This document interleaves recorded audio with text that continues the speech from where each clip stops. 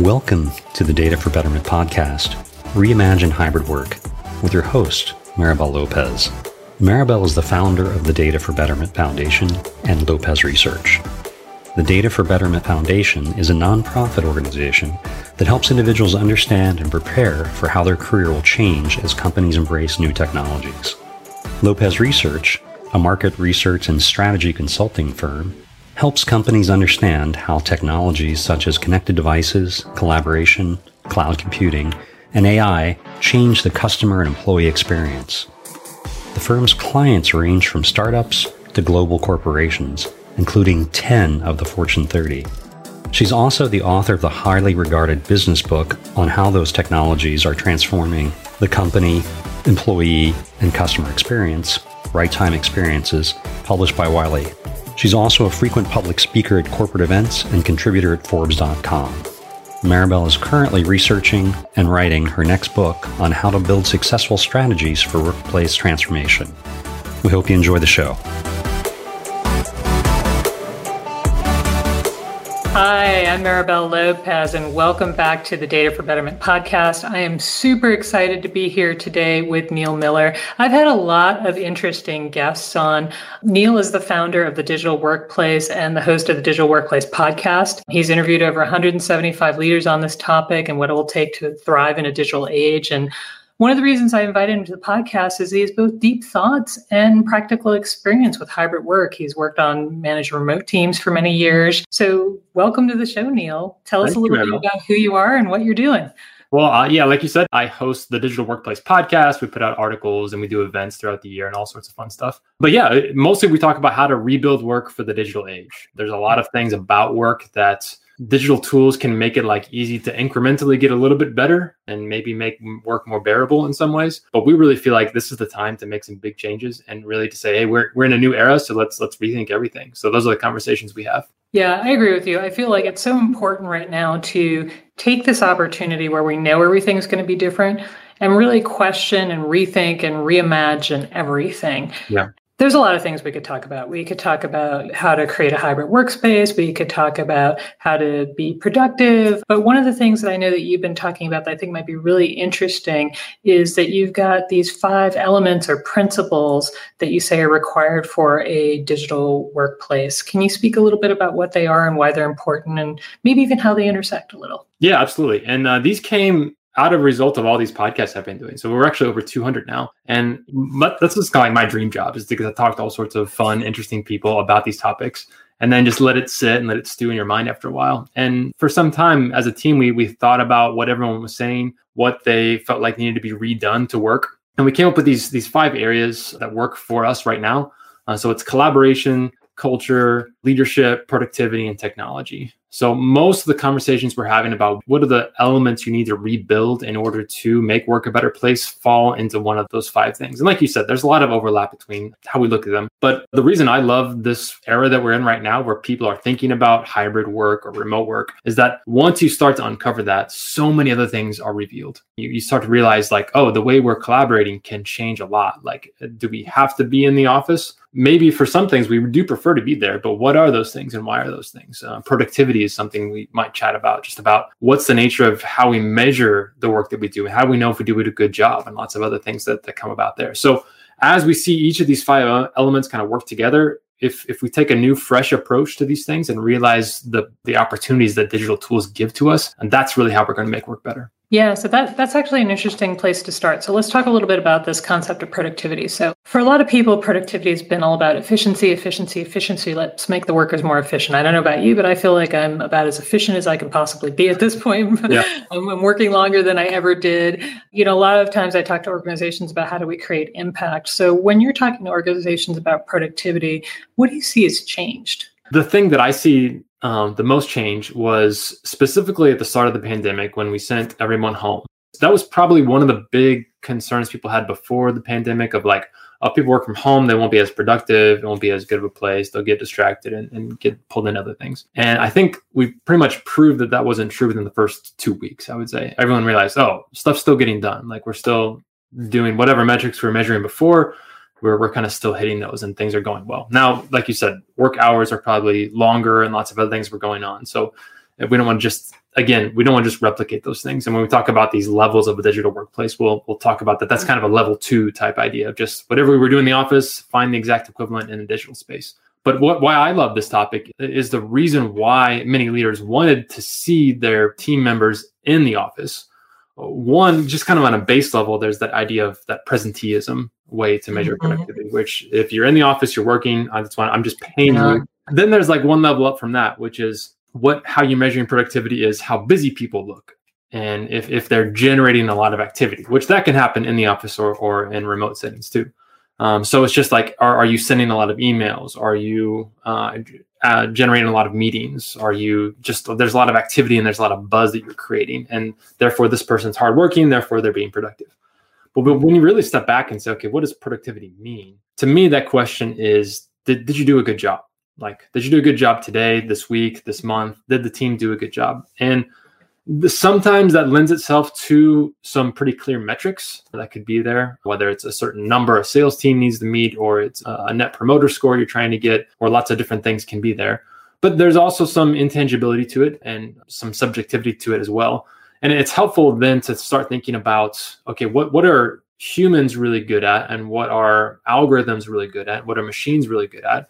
And if you're realizing that, okay, what it means to do a good job is to do this exact same thing over and over again every day without any variance, like humans are not optimized for that. Like we're just not the best choice. Like you pick somebody else for those types of things. Where you want a human to be in is when, you need these kind of almost like spurts of productivity and just insights that come about, or to manage a project that's never been managed before. We have to come up with new ideas for how to get those things going and coordinated. So I love the space that we're in right now, because we're getting to think about productivity in these new ways, both about like you said, like these outcomes and the impacts that can be there. But then also just in terms of should a human really be doing that, or is there a better fit for that and we can all be doing better things? Yeah, I like where you're going with this concept of productivity and human creativity and computing and how they intersect. So there's been a lot of discussion in the AI field recently around creative AI and can AI be creative? And it really comes down to, well, what would be the interesting thing for the human to do and what would be the interesting thing for the machine to do? And how do you marry the two of those? So I think that's going to be the next wave of creating impact for a lot of organizations, is marrying those two things. Yeah. This podcast that I've had has talked a lot about technology, like a ton. But I think the thing that we've missed is talking about culture. And you talk about culture a lot, and you're talking to a lot of people about culture. So tell me what you think is interesting. How do you think people are changing culture? It's actually one of the biggest questions that Lopez Research customers have right now is like, okay, great. Let's say I buy the hybrid work thing and we're going to make hybrid work. How do we make culture work in this new era? The absolute most fascinating thing about this is that when I talk to a company that was established to be distributed, like they've never had an office, if I ask them, tell me about your digital culture, they kind of cock their head to the side and be like, what do you mean like digital culture? Like, and for them, like everything's great. Like they love it. Like people are engaged. They have a sense of community. They have a sense of shared rules and values, and they're just running. Like, I mean, not every company's like that, but there are a lot out there that are doing it. They're killing it. They're having a great culture out there. It's the ones that are trying to transition from an office to this like semi-hybrid or fully distributed model. That's where it gets confusing for them, because they were paying, or they had hired the office to kind of be the culture creator for them. I mean, anytime you stick a bunch of humans in a room, they're going to create culture. Just, you don't have to do anything. It just happens on its own. And so there's less intentionality, there's less hard work required of leaders to create that culture, because people just create it on their own, and the space creates it actually for them, because we develop these kind of rituals and shared habits. And one person brings in a cake at some point for somebody's birthday, and then we start doing that all the time, and it just happens. So a lot of times we talk about the difference between a forest and a garden. So to really make a forest thrive and be well, most of what you're doing is just kind of backing off and letting it do its thing and just letting things develop. Very little maintenance required to go in and change things. That's kind of like an in-office culture. Just let it be. If there's any like bad things that happen, then you kind of jump in and help. But in a digital world, you really have to be a lot more intentional and bring that mindset of like it's a garden, and nothing's going to grow there unless you prepare the soil and you plant the seeds and you select the right seeds that are going to go next to each other well, and you water it and you weed it and you had to spend a lot of time in it. So for a lot of reasons, people are hesitant to switch from an in-office culture to a digital version of that culture. And a lot of it just because it does take more work and it is harder to do and it takes a lot more intentionality. It can still happen and it still can be great, but that is a difference between the two. Yeah, I think one of the things that organizations struggle with is this concept of engagement and empowerment for their employees, and how do you create that? Yeah. And then there's another interesting dynamic going on, and that's that in this particular time of life, take the COVID pandemic aside, one of the things that we've seen happen is with civil unrest and other things, there's been a lot of discussion about what should a culture be? Yep. So even absent of this huge traumatic life event where we now have the option to work at home and are trying to hold on to that for many of us, I think we're also dealing as companies and cultures with what should our role be at this point? You know, what are we doing about diversity and inclusion? What are we doing about social responsibility, environmental responsibility? Should we be doing anything? Are we doing the right things? It's just a large set of questions that people are dealing with. And I'm sure that you've had a lot of those discussions as well. And I know that when you've been thinking about your principles, you have been embedding those concepts into that. What are you seeing organizations doing that you've been speaking with? And I'm seeing both sides of this. There are some companies that really take these issues and say, yeah, we're going to be all about this. We're going to do this. And really, when we talk about making work better, that means having these open conversations. I would say the core issue for most companies is not whether or not we want to support these issues. It's how much we want to allow those discussions to happen in the workplace and how much we want to sponsor those discussions as they happen. So that's kind of the core area. A lot of companies struggle with this idea of, okay, no politics in the workplace because that's just going to be distracting, or it's something you can do on your own time. But the question is like, okay, who gets to define what's political and what's not? If somebody's coming to work every day and they feel like this is something that is central to who I am, then it's something that I want to talk about. That's the issue that most leaders are struggling with, is when those conversations get confrontational and when they reach a level where it's like, hey, I need you to speak out about this, and I'm expecting you as a leader to say something about this. I find that really one of the big issues is that leaders just aren't prepared to have those discussions. They've kind of been like a surface level tracking along with like, yeah, I kind of agree with this, but that's about the extent. They haven't really invested a lot in learning about issues of race and of gender and of all sorts of different types of equity and historically oppressed groups, and really understanding what it is. And even people who are heavily educated in those areas, like sometimes it's difficult to know what's the right step right now to do in these situations. But most leaders just haven't spent the last 10 plus years preparing themselves for these decisions that they're in the middle of making now.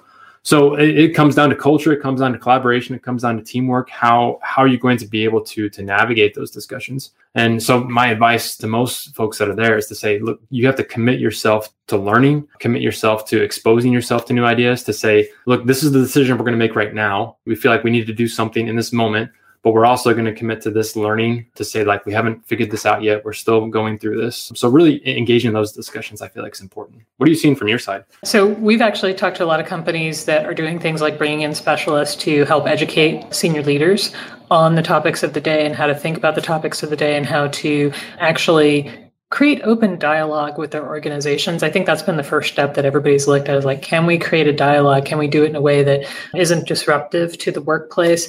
And then also to try to collect some feedback on what's important to the people that are working in the organization. You know, what do they think the new culture should be? So basically getting some insight and some buy-in in creating the culture as we see it. But no doubt, it's actually early days and interesting times. There are also some things I see that are happening technically. So, for example, one of the podcasts that I'm working on is in AI. And one of the real big challenges in AI is obviously ethics in AI. And we have a lot of issues in AI in terms of not having the right data because it's inaccurate or it's not representative. Mm-hmm. And as a result of that, there's a lot of interesting technical issues that fall out of that we have to address. So if we look at those two things coming together, I think people actually seeking out advice on how do I think about and approach these topics, having open dialogues, and then hopefully on the technical side, making sure that nothing runs amok is also a good thing. Now, one of the things I saw on your site, I actually took a digital workplace assessment. Didn't do very well, I might add, but actually at that point. And you obviously put a lot of time and effort in creating this system. And as a result of that, in the back of your mind, I'm sure there were a couple of best practices that you had in mind that were like, if people are doing A, B, C, then they're probably setting themselves up to build a great digital workplace. So if we think of that, what are some of the best practices that you'd like to share with the audience? Yeah, and those levels of a digital workplace are great. I feel like it's more like a journey that people take as they're exploring things. Level 1 would be you're fully like everything about your business is tied to a physical location. And at level 5, you're talking about doing some really fun, interesting experiments with digital tools and lots of other things that other people aren't even thinking about yet. So you don't just go from one to the other. It's a process to go through. And most companies on most issues take this journey of like level 2, like I said earlier, is just trying to find some representation of what was happening, replicate that into the digital space. So let's just take meetings, for example. So if we're used to having meetings in the office, and that's where they all are, then to do a meeting, replicate that in a digital world means, okay, we're getting on Zoom. And whatever that meeting time was, we just have boxes in our face now. And the thing about level 2 stuff is that it's never as good as it was before. Like you're never going to enjoy it more and be like, oh, this is amazing and awesome. Because a Zoom meeting is worse than an in-person meeting in most cases for that to happen. Then you kind of, that level 3 is where you start to see, okay, well, there's more to this. And there's actually things we can do now that we couldn't do before. So for example, we can record the meeting, which is okay, that's cool. Now we have a record of what happened. We can transcribe the meeting. We can do closed captioning for the meeting so that somebody who maybe was a non-native speaker is able to track along better. We can have meetings that we're not traveling to, so we're cutting down on commute time. We can have a digital whiteboard open up by the side, or I can show you exactly what I'm talking about and have it on the screen with everybody. So all these things, it's kind of like that, what we call that level 3, where you're seeing some new advantages to things that are there that weren't there before. And then that level 4 is where you really start to stop and say, okay, maybe this is something different. What if we just totally rethought how we did meetings from the beginning and started to look at the values of a keen sense of a value for time, a human-centric workforce, an intentional workforce, one that gave people options and agency to be able to do things, and one that partnered technology and humans together in a good way. And recognizing that, okay, yeah, there's a lot of ways that we can rebuild the idea of a meeting together. We can start to send pre-work to each other. So that says, okay, before you attend this meeting, here are things I need you to do so that this time that we have is almost what I call sacred. To say, if we only get 30 minutes a day together, we want to use it to the best of our ability. And I'm not going to sit there and read slides to you all day long. Like that was just a bad thing that we were doing. Yeah. So I can send the slides to you ahead of time because you can read them, you're smart, and you can figure out what it is. And then you can have some questions ready to be discussing, because there are some things that we need to be in real time. Discussions can happen faster. They can move forward together as well. And then even we can recognize the diversity of how people connect in those workplaces.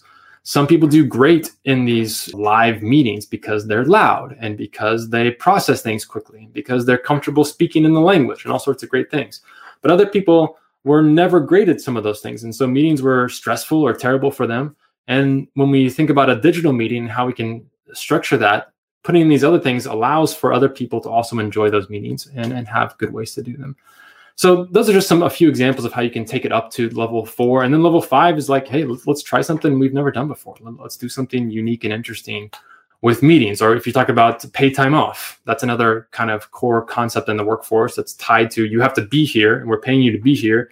If you're not here, then you need to get a doctor's note or your mother's excuse form or something like that, just to say it's legitimate. But then when you start to rethink those ideas and push them forward, you can start to run some really cool experiments on the back end. Yeah, one of the things I always thought was really interesting, some organizations had this concept of, take as much time you want. There's no set vacation time. And what they really discovered for the most part was nobody took any vacation time because there was a lot of peer shaming that happened as a result of that. Well, you're not here. You're not doing anything. We're doing all this work. There was also this badge of honor of I'm working all the time. And I think where we're coming down to it now is the best cultures are going to be cultures where they say, hey, here's the goal that we're trying to accomplish. And here's the deadline we need to accomplish it by. If you're getting that work done in this time frame, it doesn't really matter what time of day you do it or where you're doing it or any of that other stuff. It just matters that you're doing it and that you're doing it with quality.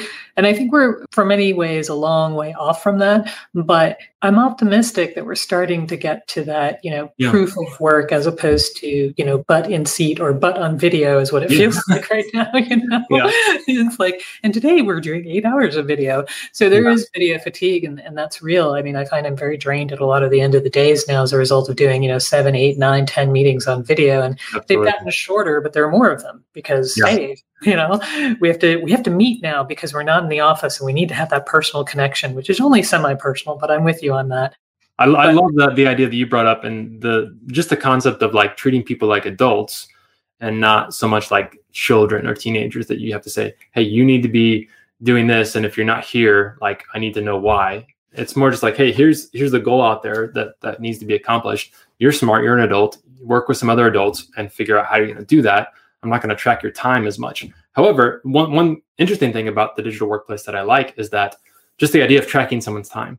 Like originally, we want to track the time because I'm not going to pay you a penny more than you were sitting in that seat. But when this idea of like going to unlimited paid time off, I've talked with some organizations that said this, okay, we're doing unlimited, we're not tracking, just take off when you need to, okay? That worked well until they realized, like you said, people weren't taking time off. And so they had to start tracking time again and when people were taking off, not for productivity or payment, but for a well-being aspect and said, look, you need to be taking time off because we're not getting the best out of you for this. So they actually went to more of a mandatory time off setting where it's like you have to take a week off every season and you need to tell us when that is. And if you don't do that, then you're going to be penalized in some way. But just trying to, again, experiment with those things and seeing what comes next. So last question, it's a bonus question, which is, it doesn't have to be technology related or work related, but if you had a recommendation of a book to read, a show to watch, a place to go, something to do, what would it be? This is like the fun part of the podcast. So I'm really into books right now. What I've been doing, we've been hosting a few live events recently. And my favorite part of the live event is I just bring all my books about the topic, set them there and say, just take whatever you want. But you also have to bring a book and leave a different one. So that's been so fun to get into. Sort of like a modern book exchange, right? Yeah. So I've really, really enjoyed that. I've actually recently been getting into Ricardo Simler's books, Maverick, and a thing called The 7-Day Weekend or something like that. I really appreciate, I got turned on to this guy from some other workplace experts that were out there. And he's based in Brazil, wrote a lot of these books in the late 80s, early 90s at a time where it's like, okay, that was the future. He was a little bit progressive. We should have all been there by the late 90s or early 2000s. But the stuff he's writing is like still out there for a lot of people to push together. So I definitely recommend his stuff. I liked No Rules that came out with the Reed Hastings and Aaron Myers book about Netflix's culture. I think they're a company that's running a lot of cool experiments, and I'd like to see what they're doing. There's not necessarily one company that has it all figured out. You just follow their blueprint. But the ones that are running these types of experiments are really fun to see. Fabulous. Neil, thank you so much for your time, and thanks for being on the podcast. When people want to find you, where can they find you? Maribel, thanks so much for having me on here. It's been a pleasure. TheDigitalWorkplace.com is where we are at. That quiz you mentioned is there. Just in the top side, it says a quiz to take about seeing kind of where you are in those 5 levels as a workplace at whole and on some of these other dimensions that we've been discussing. So take that one, see if you like it, if you agree with it, or if you think you have a different opinion, send me a note. Bye, everybody.